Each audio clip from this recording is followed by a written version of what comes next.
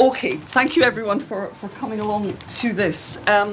It's just about a year ago, just now, that Glasgow and Scotland and the world lost Adrian Helps, who was a wonderful, creative and really, I think fair to say, unique performer and theatre maker with a very, very special interest in mental health, mental vulnerability, and the kind of theatre that might address that. And I think it's fair to say, although I don't want to jump forward and anticipate, other analysis of what he was doing, but he was particularly concerned about the lack of intimacy in our world, rather kind of machine-driven, fast-moving world. And he was fascinated by the possibility of intimacy and performance as a place where you could explore that. When I first saw his work, which I suppose was at the Arches about maybe 12 years ago, he was doing work which involved groups of people. So you would go in, you would all gather, and something daft would happen, which Adrienne, who was his female alter ego, would organise. The very first show of his I saw was the one about the laundry. It was called Adrienne's Dirty Laundry, where you had to bring your own dirty laundry. And I took this seriously, and I brought my black underwear. I thought, white underwear would be a bit messy, but black underwear, you can't see the damages. So, and everybody else, of course, this being Scotland, everybody else had just brought a blooming T-shirt or something. So I felt like so Adrienne thought I was a hoot right from the start, with my lacy undercrackers, as he put it. But that you see, I mean, that is a kind of just right there an example of how the kind of work that Adrienne did would cut through sort of normal, people's normal perceptions of themselves, never mind other people's normal perceptions of them. And then later, a few years after that, after a show called An Audience with Adrienne moved more and more. He began to appear as himself rather than as Adrienne, and he moved more and more into exploring the possibilities of one-to-one work. One very famous show was his Foot Washing for the Soul, where he actually washed people's feet in a very ancient gesture that has echoes in almost all of the great world religions, Christianity, Judaism, Islam, and beyond. And that was performed in many countries across the world and had great resonance for people right across a whole lot of cultural barriers, and was an amazing experience, when you actually... I mean, Adrian was a lovely person, and having him wash your feet and talk to you about what that could mean to you was just an incredible experience. So this was the kind of work in which Adrian was engaged, and he was himself very much involved in issues to do with mental health. He had struggled with mental health problems himself, and I think he just felt at some deep level that things in our society needed healing, that people needed more intimacy, needed to give each other more time, and he would create these little pools of time in which you could just be with him and he could be with you. And it was a very, very profound experience. I mean, of all the theatre experiences I've had, I can't think of one which has kind of more directly challenged you to think about the way you present yourself to the world and how much real attention you give to the quality of the human interactions that you have. So that was Adrian, and we've got a wonderful panel here to talk about his life and work and about the wider implications of that kind of work. Can theatre be useful in terms of therapy and mental health? Is it anything like therapy or mental health? Is it wrong to think of it that way?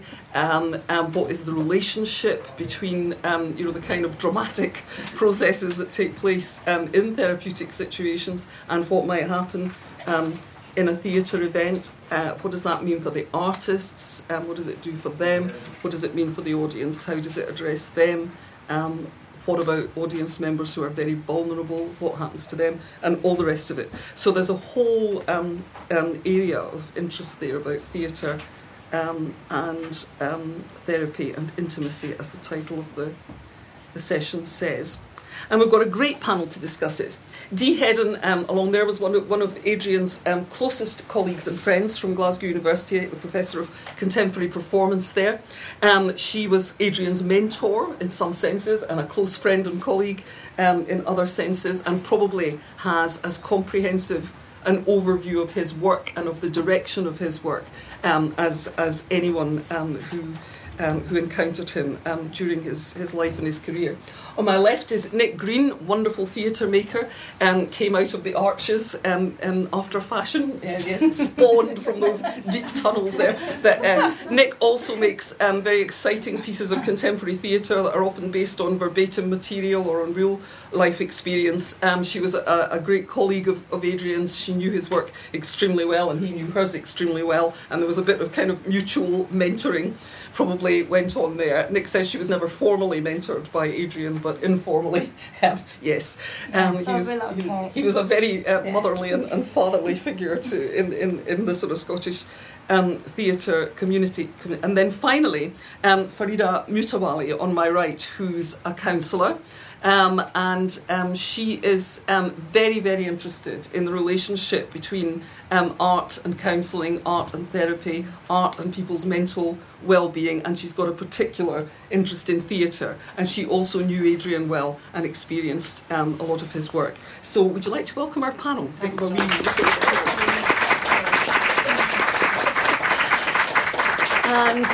we're going to start with Dee. Thanks very much, Joyce, and thanks for the invitation to be here this afternoon. It's now the afternoon. I thought perhaps I'd start just by placing my relationship with Adrian in context, and Adrian's relationship with the city of Glasgow in context. Although Joyce has offered a good biography there, I'll just expand that a little bit. And then I'll say a little bit about Adrian's work. Although, as Joyce has indicated, the focus is not simply about Adrian's work today, but about that relationship between theatre and therapy and what that might mean. But Adrian provides a good pivot, I think, to explore some of the questions and challenges and provocations that happen in that intersection between taking theatre in aesthetic form and therapy, which is some other form. But maybe it's aesthetic. I don't know whether Frida will be able to speak to that. Mm-hmm. So Adrian, actually, his own background was very much in a sort of actor training. He went to Bretton Hall and did an undergraduate degree in drama at Bretton Hall, and then he moved to Glasgow actually in the 90s to begin working as an assistant director at the Citizens Theatre under Giles Havergal. So he actually made work in what we might call more traditional proscenium arch theatre, if one can ever call the citizens of that era traditional. And so it wasn't to the one-to-one intimate form that he naturally came. He began to become a bit frustrated with that fourth wall, as he saw it, between the theatre practice and the audience. And in the way that life happens, often serendipitously, without a plan, he was invited at one point to perform in a very experimental performance space in London that was seeking to look at radical drag practice. And during that experience, he went to a show in which a performer had an audience of simply 14 people, and he was struck by the intimate potential and implications of that type of theatre arrangement. So the performer that he saw wasn't on a stage, they were in the same space as the spectator. And that really prompted his thinking. And in discussion at that event, he sort of gave birth to this alter ego that Joyce has talked about, a sort of persona called Adrienne, who in some senses was a drag persona, but in other senses was simply Adrian. So he was already playing with those boundaries or binaries between sort of conventional notions of drag and gender and performance. And it was at that moment then that he began to really think about the potential of intimacy in a theatre practice that was intimate and close, I mean literally close, as well perhaps as emotionally close. And then in about, as Joyce said, he began to make this show called An Audience with Adrienne, which had an audience usually of about 14 to 16 people in it, so it was intimate in those terms. And he talked in those spaces about his own autobiographical experience, about what it was to be a gay man growing up in a small town in Kent, a very conservative upbringing, using theatre in a way to discuss his own experiences, but in turn thinking that was a prompt for the audience or participants, as he thought of them, to talk about their experiences too. So it became what he would term a sort of theatre of dialogue, I suppose, and it was very verbal at that point, really, an exchange of stories and narratives. Mm-hmm.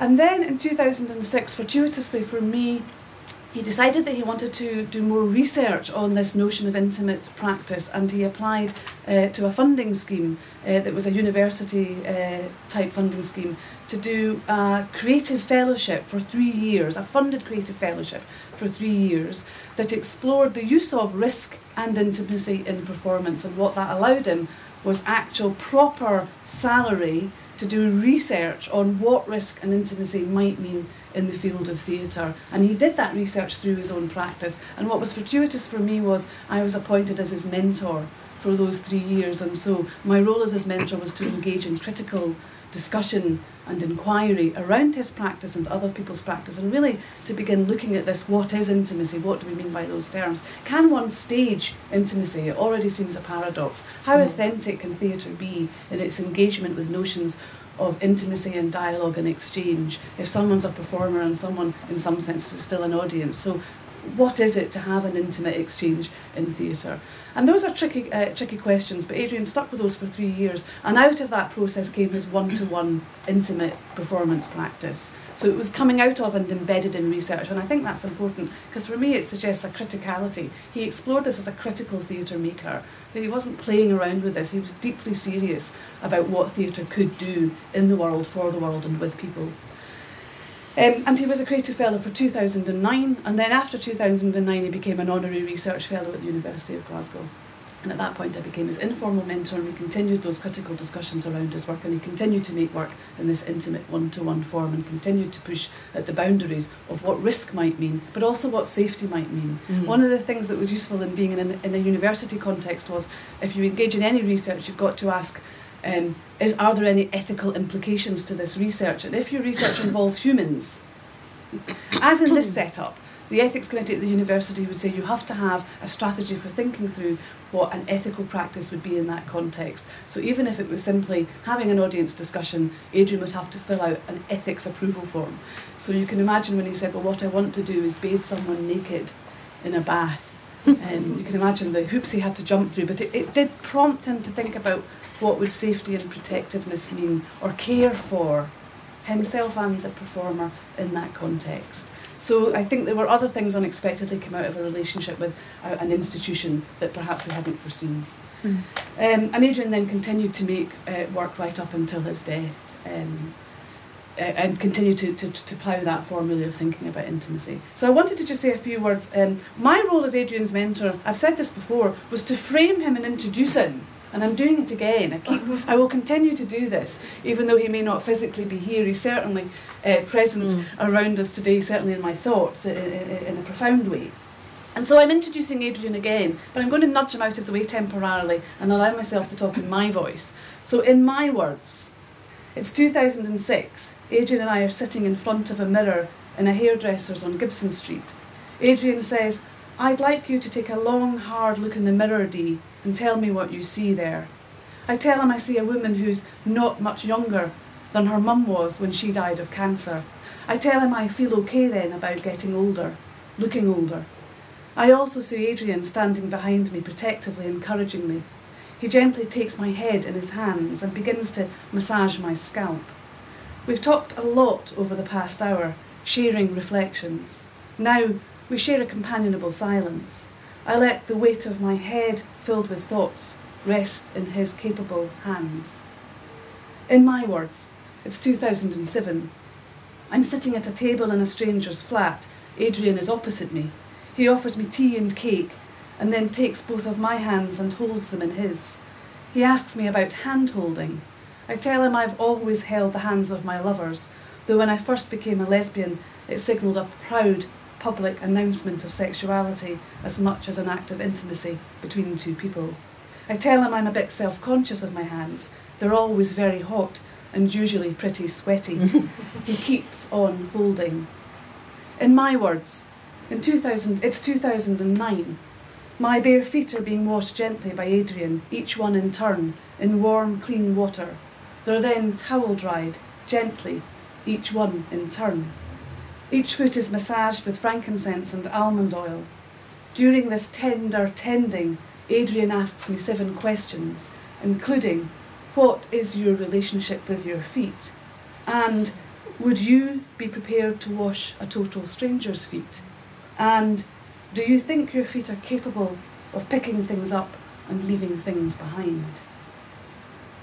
At the end, Adrian kisses each of my feet in turn. In my words, it's 2011. I close my eyes. I gingerly pluck strawberries from Adrian's fingers. I savour the flavour, the juice dribbling down my chin. I lick my lips, I smile. I am still, I am here. In the words of Adrian Howells, my work prioritises interpersonal connectedness and what I refer to as an authentic experience between two people. My presumptions about confessional exchange have been predicated on an entrenched, perhaps cultural belief in the therapeutic benefits of confession, it being akin to a talking cure. Indeed, my own oft-repeated mantra is, a burden shared is a burden halved. Through my performance experience, I intuited that I needed to confess in order to give permission to and put at ease the audience participant, encouraging her to do the same. In the words of Adrian Howells, it felt useful, not just an aesthetic experience, but as an interaction that might be emotionally and psychologically beneficial for both me and for an audience participant. In the words of Adrian Howells, I believe we live in increasingly brutal and brutalising times, and we need to find ways of physically connecting more. In the words of Adrian Howells, I feel with the work that I do, I'm trying to create safe environments where we feel protected, because that's the most likely climate for the work to thrive and be appropriately impactful. But that doesn't mean that there can't be some difficult and challenging negotiations too. In the words of Adrian Howells, what is it to listen to the body of another? In the words of an audience member, blessed, soothed, approved, loved, without a word. Thank you.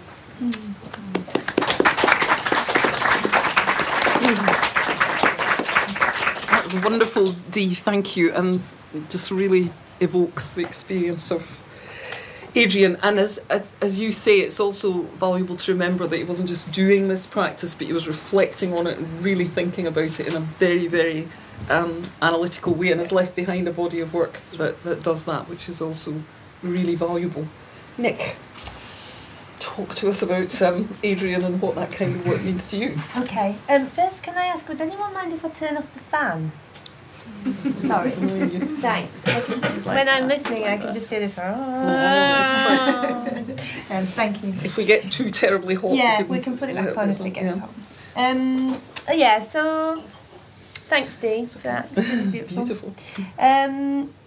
I haven't prepared anything as beautiful as Dee. So You just are beautiful. Oh, thanks. But yeah, I'm just going to maybe see what I say.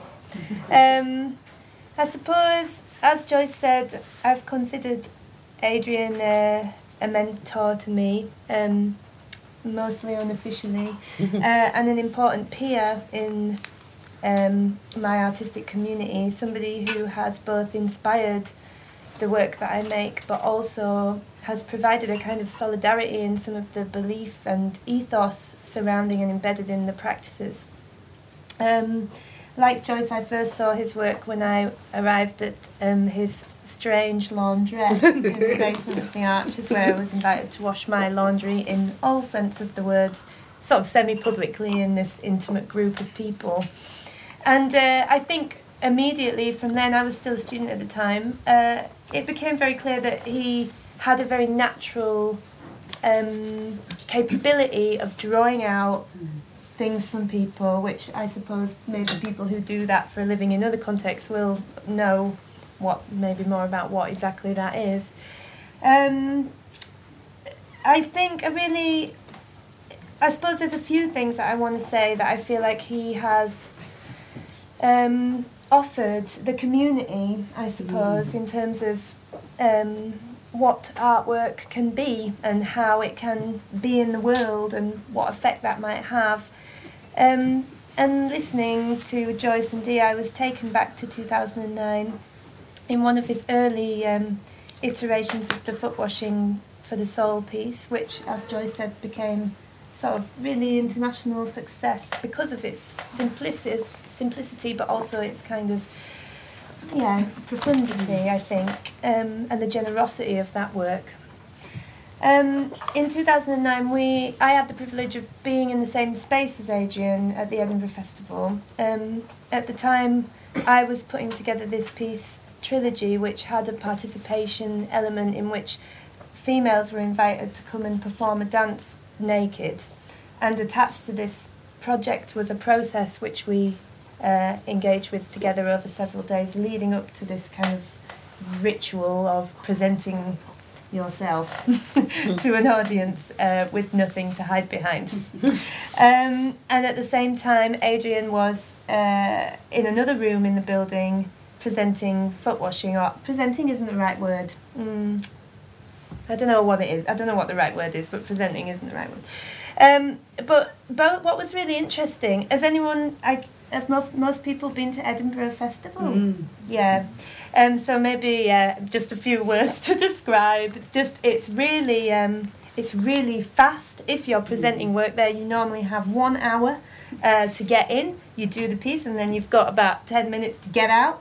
And there's something after you. There are people everywhere. There's no privacy. It's just absolutely amazing, but also balmy. And what was really interesting about connecting with Adrian in that moment is that neither of our pieces could possibly exist in that, because it was about creating this space for intimacy, creating these spaces of privacy where people participating in the work needed to know that they were absolutely safe, that there were no interruptions, and actually to sort of feel like they were in a completely other space, whatever that space was. So I think it was a kind of gift that we were both doing that at the same time, because we were able to just take over a building with the Archers, just the two of us really, which is what we needed to do. And thinking back to that time, I really felt like it was like an exercise in care, I think, that whole summer. It was like, how can we together as two artists who were sort of thinking about similar things in our work but doing it in completely different ways, how can we create a space in the madness of the Edinburgh Festival where we can exercise the care that is absolutely necessary for the integrity of our work and for the experience of the people who are part of our work. I don't know many other people that I could have done that happily with, so what a gift. And I think, he helped me to respect that about my own work. He helped me to fight for that in my own work. I think we had so many discussions, I think, about just wanting the artwork that we make to be a connecting force and not a disconnecting force. And we sometimes got a bit tired of irony or certain kinds of presentation, which we just felt pushed us away. We wanted to find these really direct ways of just being with people and finding and framing spaces where people felt they could be unashamedly themselves, whatever that meant. So that was another big learning, a big lesson, I suppose, that I feel Adrian facilitated for me in many ways. And finally, I think something that I think is, I don't really know how to say it apart from that I really feel like his work very finely walked this line between light and shadow and was never one nor the other, but just tiptoed this line between them. And I feel like he, I think in this way, it was how he was really. He was able to be talking about something very deeply personal and profound, and then suddenly he'd be laughing his head off the next moment. I remember a late conversation with him, and he was telling me about his father being upset about something and really weeping, and that he thought he had this moment of humour where his father in the weeping just looked up and said, "Oh, we mustn't forget that we've got those cheese scones for lunch tomorrow." And I think he just found this interest in these moments where the whole sort of complexities of life just kind of butted together. And again, I think he's provided confidence in the community to be brave enough to find those spaces. Yep, and really challenge, like you were talking about the assumptions about kind of pace and busyness that drive the Edinburgh Fringe, and he had a huge amount of kind of bottle just to say, no, I'm not going at that pace, I'm going at this pace, which is certainly in that context very difficult to do, but so memorable when somebody, wonderful. Thanks very much, Nick. It's my pleasure. Rita, thoughts from you about Adrian and what you learned from his work and how it relates to your wider interest in art and therapy? Well, I met Adrian as Adrienne by accident, in inverted commas, when I went to the Arches for a meal one night, just, unexpectedly. And there was a group of us, and it must have been Chez Adrienne that was happening at the time. Yeah, Chez Adrienne, Chez I remember Adrienne. that, yes. And so unawares, unbeknown to me, Chez Adrienne was happening while I was having my dinner. And so this big character, was chatting to us, and he eventually started talking about his work. And I became totally absorbed and engaged, as he had the capacity to do. He started talking about the intimacy of his work, how he felt about it, the impact that it had on him, the impact that he felt it had on the people he worked with. And I just felt myself more and more drawn in. And by the time we left to go on elsewhere, he came over and gave me a hug, a big, huge, warm, kind of bear hug. And I thought, I want to work with this guy. And I don't know where this thought came from, but I just thought, I want to work with this guy. And I didn't actually ever end up working with Adrian. We became friends, actually. We didn't have a professional relationship, but we became friends. And at times he confided in me too about how he was feeling about things. But I think that intimacy and vulnerability are the two adjectives that I think of when I think of Adrian and his work. I actually have to confess, and I haven't seen or taken part in the really intimate performances or experiences that he had with people through foot washing and the other, I can't remember the name of it, something washing, molding, what was the first? Yeah, that one, the bath one. It was, I can't remember, I did it. I knew him later, I got to know him after those pieces, I did see a couple of his pieces, but actually I think for me, as I'm listening to other people talk about him, the intimacy that I experienced with Adrian was actually through the personal, through the friendship. That's where I got to know him as the intimacy that people might have experienced within Foot Washing for the Soul, for example. Because he was who he was in Foot Washing for the Soul, I also experienced who he was in the friendship. So, and we had conversations about creativity. I mean, when I became self-employed, although I've been counselling for over 20 years, I haven't been self-employed for over 20 years, and I went through a period of feeling restricted by some of the rigid sort of ways to present myself as a counsellor, and I thought I'd like to speak to some creative types about what I might call myself, and and Adrian popped into my mind, and I didn't know him.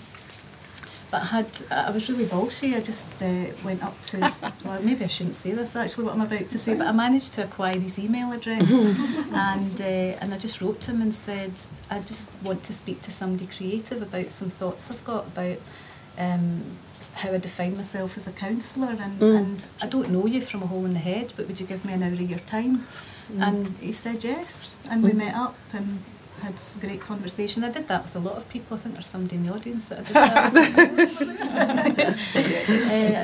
At a point when I was kind of exploring because I'm really interested as counselling and therapy as a creative process. It's immensely creative, and theatre's immensely creative, and what both counselling and theatre can achieve is immensely creative. So I'm really interested in that, and to be here talking about theatre, therapy and intimacy is fantastic, because theatre is, of course, is intimate.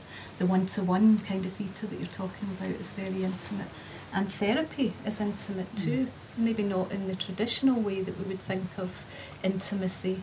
I really like the reframe "into me see" for intimacy. I can't remember who coined that, but it's really, really, really, really apt. And intimacy and vulnerability for me go hand in hand, and I think that connection is something that I'm really for some strange reason, passionately interested in.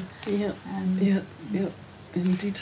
So, that's where I'm at with that. And just before because I'm sure there'll be people in the audience who want to make comments and reflections on this, but just before we do that, do you think, did you yourselves personally ever encounter any really strong negatives associated with this? I mean, either for the performer, in this case Adrian, or for people in the audience? Because, I mean, as you've said, Dee, there were risks involved. Obviously, we live in a society where the kind of physical contact that Adrian often introduced into his shows tends to be over-sexualised, in the sense that, in my experience, Adrian really wasn't. There wasn't a kind of sexual element in the.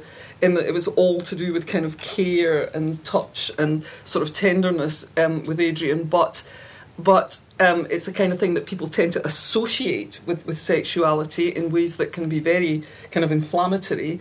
Obviously some vulnerable audience members could be particularly upset or distressed by that. And also Adrian himself, who was himself an emotionally and mentally vulnerable person at different times. Did it take too much out of him?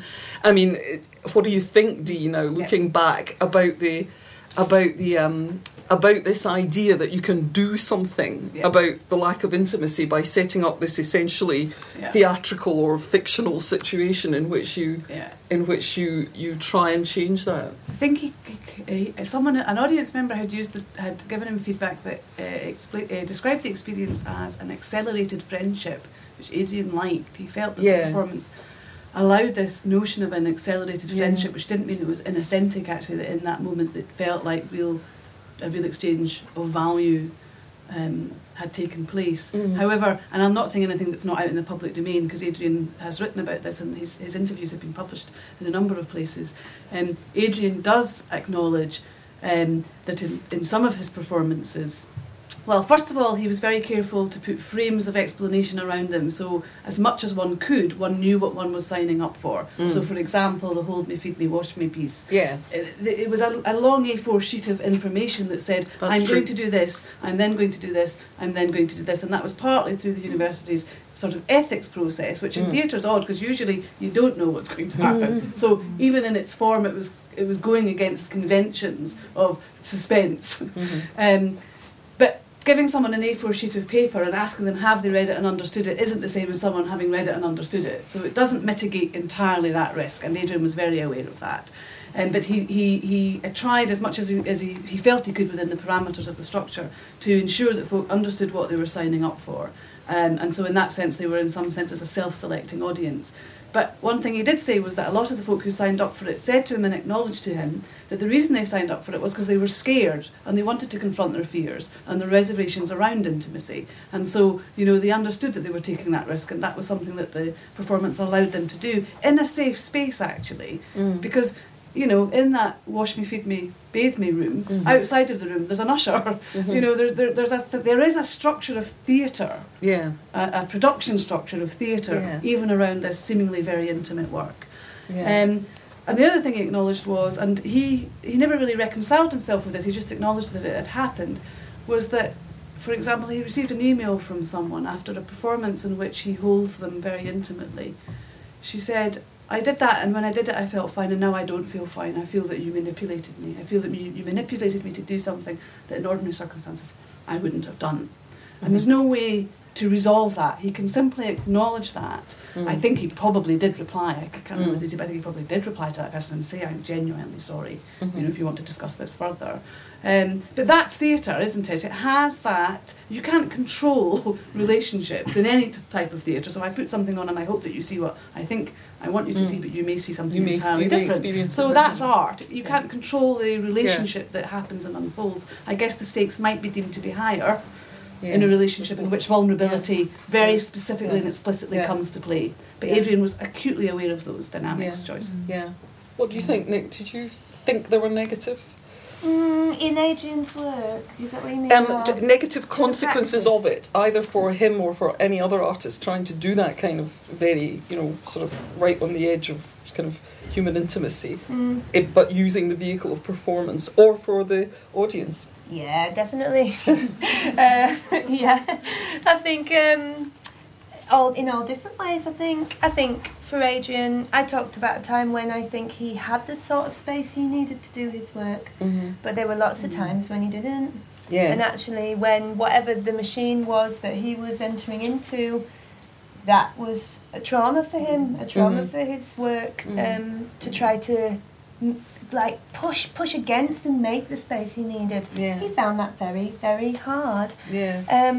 I'm pretty sure that probably didn't impact on the audience member knowing Adrian, but I think also there are other things going on there that I think there's a line somewhere between facilitating an experience for someone and your own experience and what's coming up for you. The level of reflexivity I think that you need to consistently engage in that context, to always be asking, who is this for, and what is it for, and to be checking in with yourself a lot in that way, and trying to unpack those things.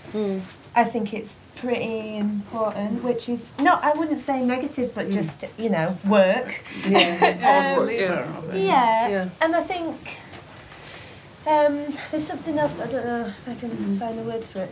But He used one thing that is occurring to me is that he did use a lot of the history of his own family in establishing that intimacy with people. He would talk about his mum and his dad, how they reacted when they realised he was gay, what his relationship with his brother, who is not gay, was like, and particularly in those early pieces like Audience with Adrian, I mean, that was a lot of the material of his work. So he was using the kind of conversation about family that often comes up in therapy as a way of getting into that conversation with others about what their experience might be or what had formed them.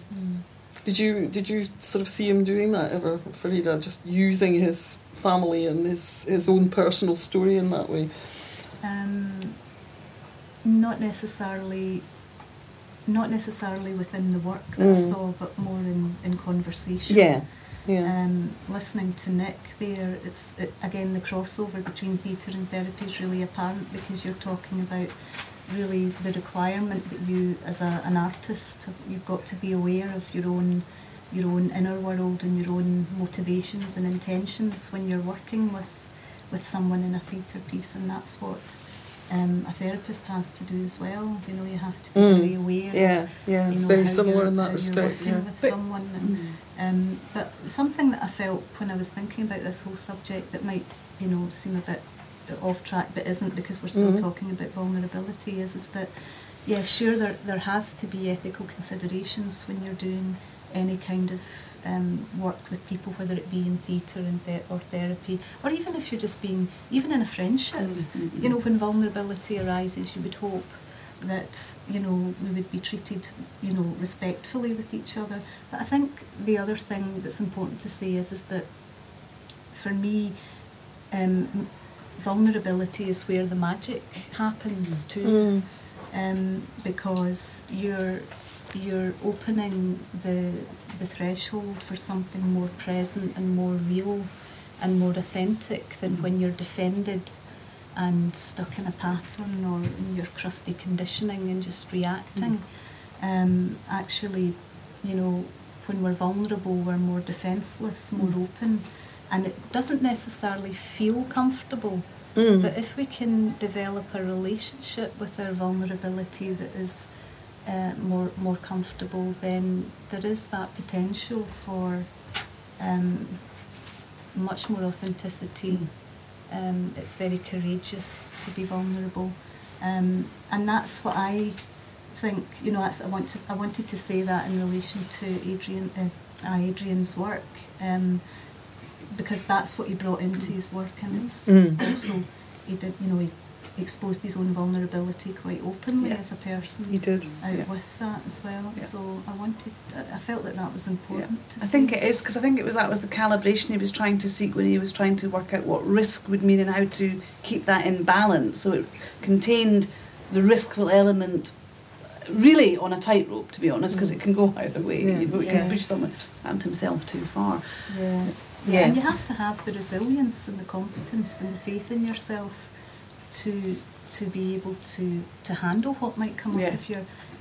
when you're a therapist or when you're doing that kind of work, because somebody might have a reaction that's, that's too much for them, or, so you do have to be able to be resilient and competent and respectful and sincere in the situation.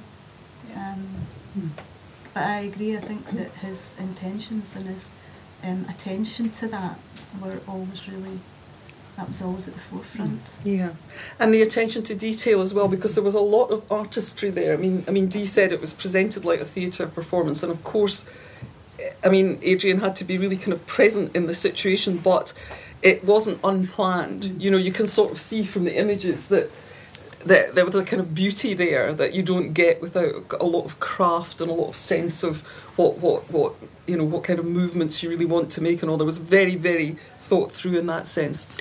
So does anyone else like to make some comments or just reflect on all of this? It's a fascinating area, and of course there's only one Adrian, but there are lots of other artists who have been influenced by this kind of thinking, and one-to-one performance is more common than it has ever been, I think, and always carries certain kind of risks and opportunities. Can I ask, do you ever think that he created these pieces more for his own therapy rather than for the audience? That's all. Yeah. The thing that comes to mind is a quote that I see quite a lot online, which is that he acknowledged very openly that one of the reasons that he made intimate theatre was because he craved intimacy himself and he felt deprived of it, and that was something that you'll find that online. He was very explicit about it. I can't respond from a did I know that that's what he was doing? Did he tell me that? He didn't tell me that, but I just wanted to bring that quote up, that's what he had said. I think doing something like that, you are going to get to have certain needs met from doing that kind of work. I think the most important thing is, he was really honest about it. He was really honest about the fact that his need for intimacy, maybe that did motivate him in doing what he did. I think the key thing is about awareness. It's about being really aware of your motivation when you're doing something. Again, whether you're a theatre maker, a therapist, or a human being, it's being aware of your intention is really important. And I would have said that I think he was quite an aware person. Absolutely. No, he's very reflective. And in that wee quote that I've taken from something that he wrote with me, he said, "I believe in the power of theatre to be therapy for both me and the audience." And actually, probably until the last sort of 4 or 5 years, the idea that theatre could be therapy was, I think, people reacted in slight horror to that, because it's blurring into the real too much, actually. And the thing about theatre is it's not real. So people are really pressing against the separations of, a reality and a fiction, or an aesthetic and a real world situation. So I think he was very explicit about that. I think I just want to say, though, that coming back to the cost of that then, whilst Adrian might have recognised the potential for engendering at least forms of intimacy in his work, he couldn't, if he was doing a performance, say, "You know what, I've had enough of intimacy today. I actually want some time on my own," because he had 9 hours of feet washing to do. Yes. Right? So the slight problem with the structure of theatre is he can't at this moment go, "God, I've had my fill of intimacy, thanks very much," because he was programmed. So, within the structure of production and labour, this was a labour of intimacy, really, in some senses. And I think there is a cost. I think there is a real emotional cost to the theatre machine, as Nick sort of alluded to there. But that was the world in which he was working, and this was his work. He was a professional performance maker. Yeah, and he was very, very, very professional. Anyone else got any thoughts about that? Yep, gentleman here. I'm a counsellor, and I teach counselling up at Caledonian University, and I've been doing it for the past dozen years. And I'm really interested in the boundary between theatre and intimacy and therapy as theatre. And I think there's an enormous theatrical element to therapy. And you set up your stage and your props, and you might even adorn it with some paper hankies to just suggest that there may well be tears going on here.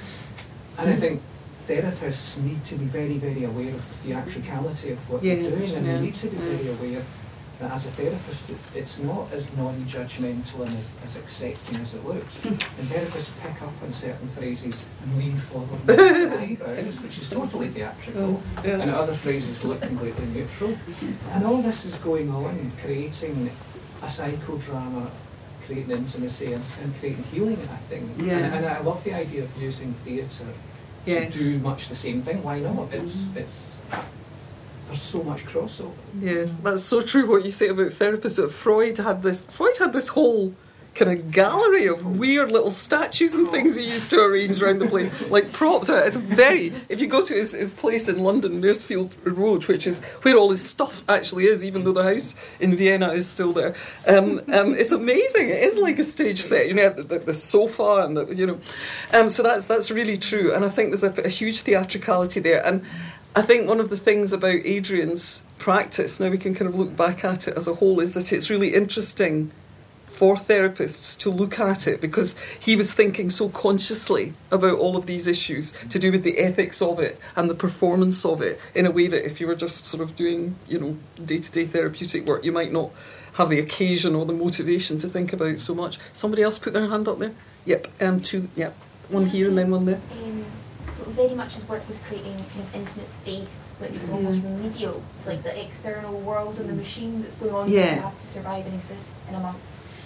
I was wondering, was there any aspects of that where you could have taken that, rather than having that respite from almost reality, where you could forge that, was there any way to create that more authentic experience on a day-to-day level, so there was no need for that? Yeah. Counter. Yeah, I think that's a really interesting question. I was lucky enough I'll just take this other one and then we'll come back. to be involved for 3 years with Solar Baby in Glasgow. Yes. For therapeutic theatre.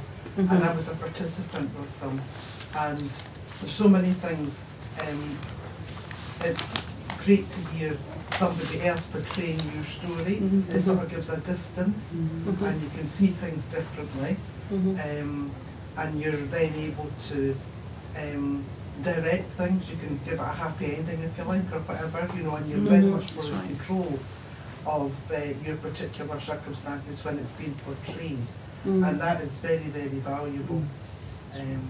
There's absolutely no doubt about it. I mean, there's so many other aspects.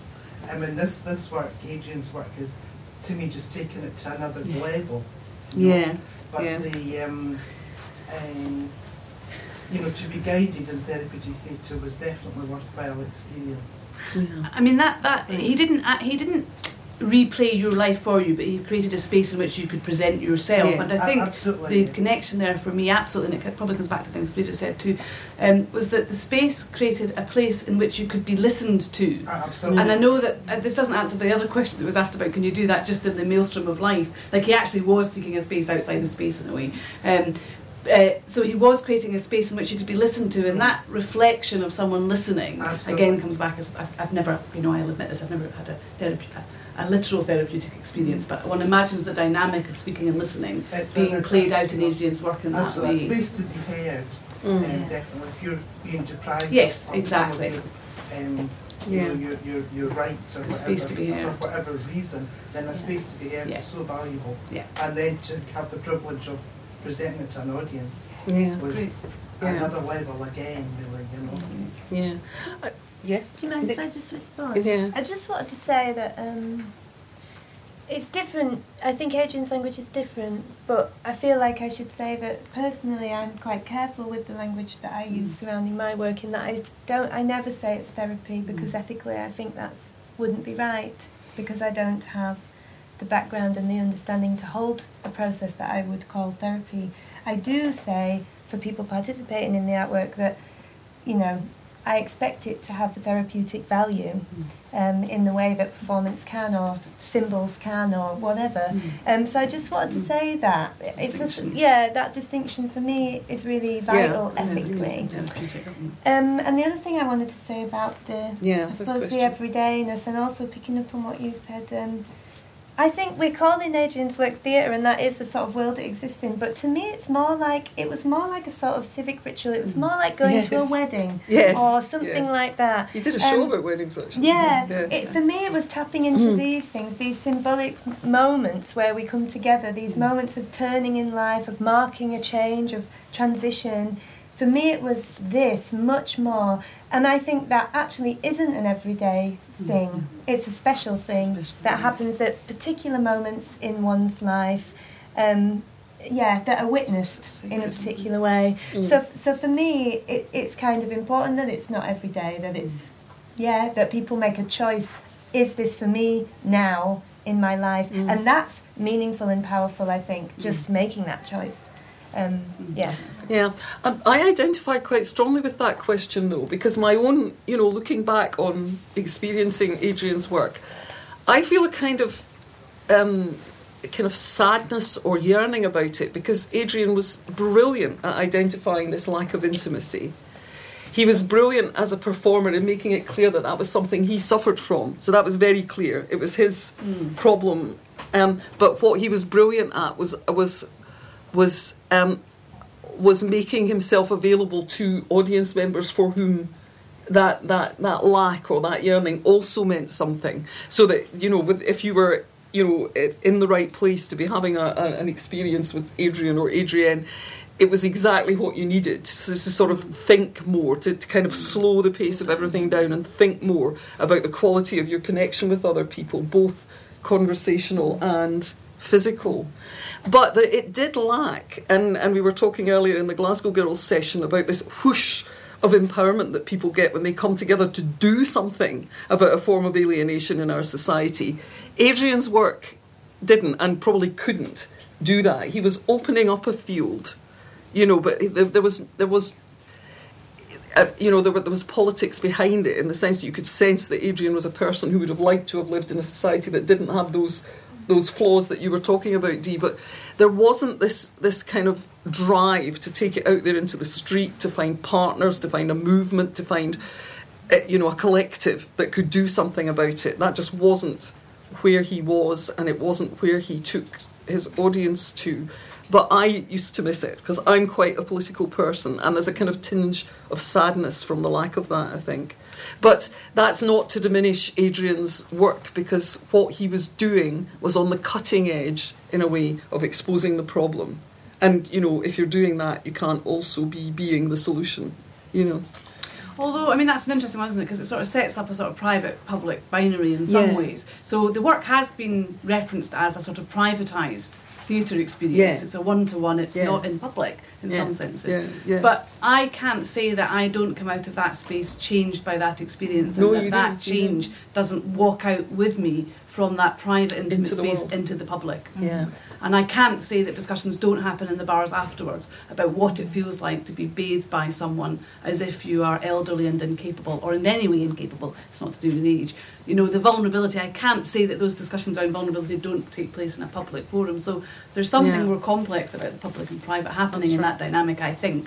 Although I'm not disagreeing with your comment about that notion of the sort of public empowerment of it, but there's a sort of chipping away. Maybe. But that public empowerment, as you're saying, can happen one person at a time. Exactly. So it's the drip. As you are changed by whatever it is in life, that change is transmitted and emanated, and then you might touch someone else, and they might touch someone else, and that's how it works. So, and I've tried to rethink of the one-to-one as the wrong term. It's 1 to 1 to 2 to 3 to 4 to 5, as that cascades in a way. Yeah, of course, because I always had to go away and write a review. I had to be in the discussions in the pub. That's true, though. You have to be bathed by Adrian and then go away and write 250 words about it. It's a weird experience. Gentleman in the back? Yeah, it's just a kind of comment. I came across kind of his work, obviously here today, but I was taking my kids to school and there's a little shrine by the university to him, and I was like, and I checked it out, and for some strange reason there was a little moment of communication.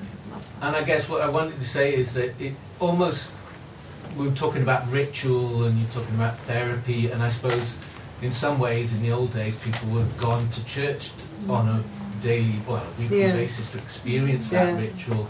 And perhaps, he's pointing to the fact that perhaps we don't, well, a lot of us who don't go to church, I suppose, don't have that access to that special moment to communicate, especially, I think somebody said about, special spaces, and we don't have that communication, and perhaps, it's quite religious, his work kind of thing. Perhaps he's kind of pointing to some of these bigger kind of concepts. It's just an observation. His work was very religious. I mean, his work referenced religion. The Garden of Adrian, 14 Stations of the Life and Times of Adrian Howells, Foot Washing for the Soul. So I think it's very perceptive. It was a very strong element of that. Okay, got, I think, 3 more possible comments from the audience, and then we'll have to wind up. If you could be reasonably brief, please, because we're running out of time. Yeah, I just had a comment because we mentioned that there's a whole body of profession, psychodrama, drama therapy, that actually specific training. Solar Bear had a resident psychodramatist working there. So just as a comment, that there are people working in that boundary between theatre and therapy. And I just had a question about the relationship between vulnerability and power, because already as an audience member, you're already locked in a power dynamic. Therapist client, person, and power dynamic. How maybe Adrian addressed that or didn't address that in his work. Because it's power as a performer. No, somebody in the middle, sorry. Somebody there and somebody in the back. I just wondered about the relationship that a therapist has with its broader community, and that I believe that therapists professionally are having to seek on a regular basis an opportunity to kind of divest or divulge some of the experiences that they're having with their clients or with their supervision. What's it called? Supervision. Supervision, that's right. There's a supervision, and that in some respects, Dee kind of was like, and probably other people, other friends of Adrian's or other, peers of Adrian's, kind of found themselves in that position, although they didn't have any training in order to maybe to deal with some of the stuff that he was experiencing as a performer in such an intimate setting. I don't quite know what I'm saying about that. But no, that's true, and it's interesting because therapists do have that support mechanism, or should have. Which must be very comforting to them and creating a security for them, isn't it? They know that that's there as a backup for them. Okay, I'm just going to take one more from the audience, and then we'll come back for a last little comment from the panel. I don't know the work at all, but I was wondering, maybe as somebody that's experienced in his work, whether there was a distinct difference between, say, taking your washing along to a space and washing it, or being almost Adrian performing an action on you, like the bathing sort of thing, whether there was a distinct difference in feeling, or whether he reflected upon it as facilitating something and performing something.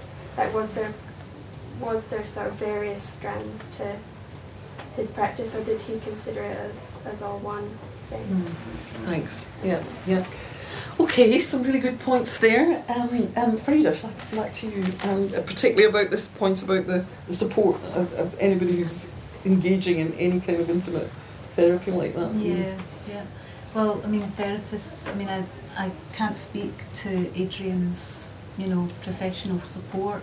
I don't know whether anybody else can, but certainly therapists do have to have supervision, because, it's a support, and it's not just a comfort, but it's entirely necessary to be able to debrief and to do your work well.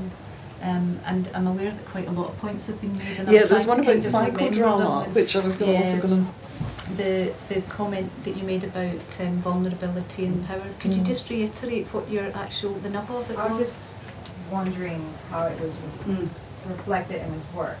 It's the idea that if you're an audience and a performer, there's already a kind of power thing going on there, because the performer's being handed the power to, as it would be in a therapist-client relationship. So for me, the attention would be to my awareness and my ethics about how I conduct myself in that situation, knowing that the audience member or the client is in a vulnerable position. It comes down to integrity, trustworthiness, beneficence, being caring and supportive. I mean, there's all of the things that are, as you will know yourself, that it's part of the training, and something that you always have to be mindful of when you're in a therapeutic situation, working with people who are vulnerable.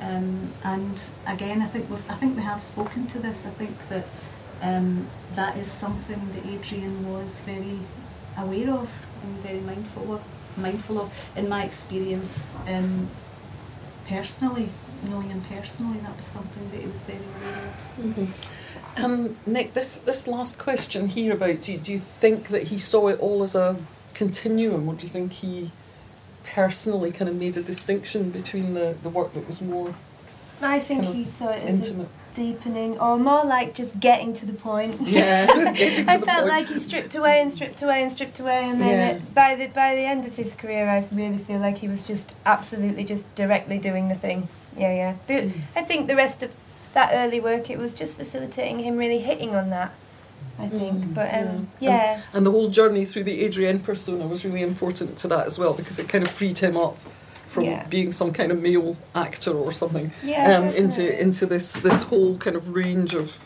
sort of caring and kind of mothering, really, behaviour. So he was quite fatherly and quite motherly. That was all there in that kind of in the sort of final kind of physical work that he did. So I think he did see it as a continuum. He very consciously decided to stop talking in the work and to take talking. So the talking cure went by the latter stages. He was interested in physical contact and what we can learn from bodies.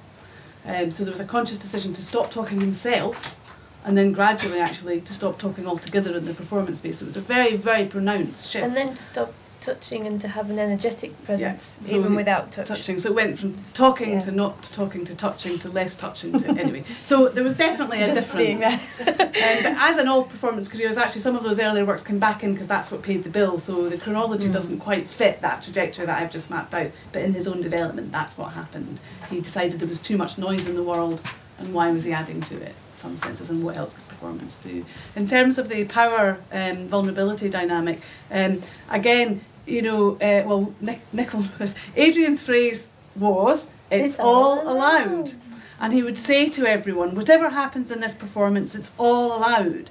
And he'd say, you don't have to do anything you don't want to do. However, and I have sort of written about this, most of us who go to the theatre are very, very well trained in the codes of participation even, actually.